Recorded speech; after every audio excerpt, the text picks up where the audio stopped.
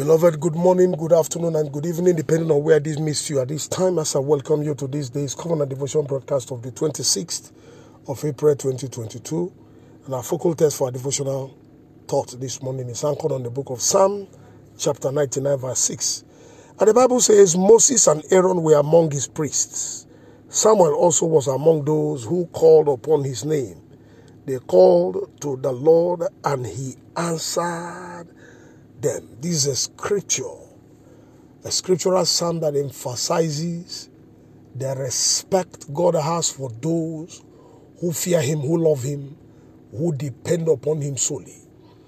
Now, this is a scripture that makes you to understand that as long as you serve God on his terms, God will have respect for you and for what to do for him.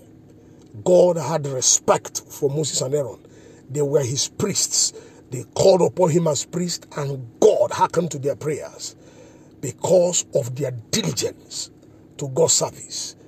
Samuel, down the line, many generations after, also came up, and on God's terms, heavens also recognizing. The Bible said that his word did not fall to the ground. He was so established by God that his word was almost going to be like the word of God. And so the Bible says that this man was also respected, and God respected his prayers. The question this morning is that, does God respect you? Does God respect your prayers?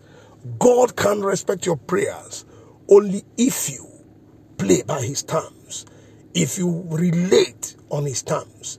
And God has given us this scripture this morning to let you into the secret or into the heart of God concerning the fact that he's still waiting for men and for women who will embrace him wholeheartedly so that he will give them the divine recognition.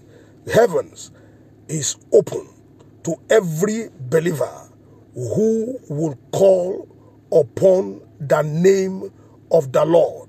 Heavens is waiting for that believer who will want to have a deep walk with God. The scripture is full of the proof of God's faithful dealings with men. Every believer who calls upon the Lord will certainly receive favorable response from him and on his terms.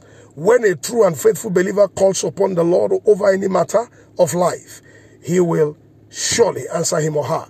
It is therefore imperative for the believer to be in good standing with God always. And I therefore pray for you today by this revelation.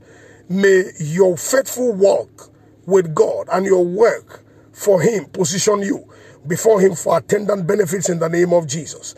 May God have regard for your petitions because of your faithfulness in the name of Jesus. May he answer you when you call upon him and make a way for you where there seems to be no way. In the name of Jesus, may your services be acceptable to God and open a book of remembrance for you in the name of Jesus. As the set man in the house of the Lord, I stand in the office of the prophet, and I prophesy over your life by this revelation and by the unction of the Holy Spirit, that henceforth by your commitment to deal faithfully under God's command, he will have respect for you and for your prayers. Heavens will open over your life. Answers will flood your word and your circumstances. And so shall it be.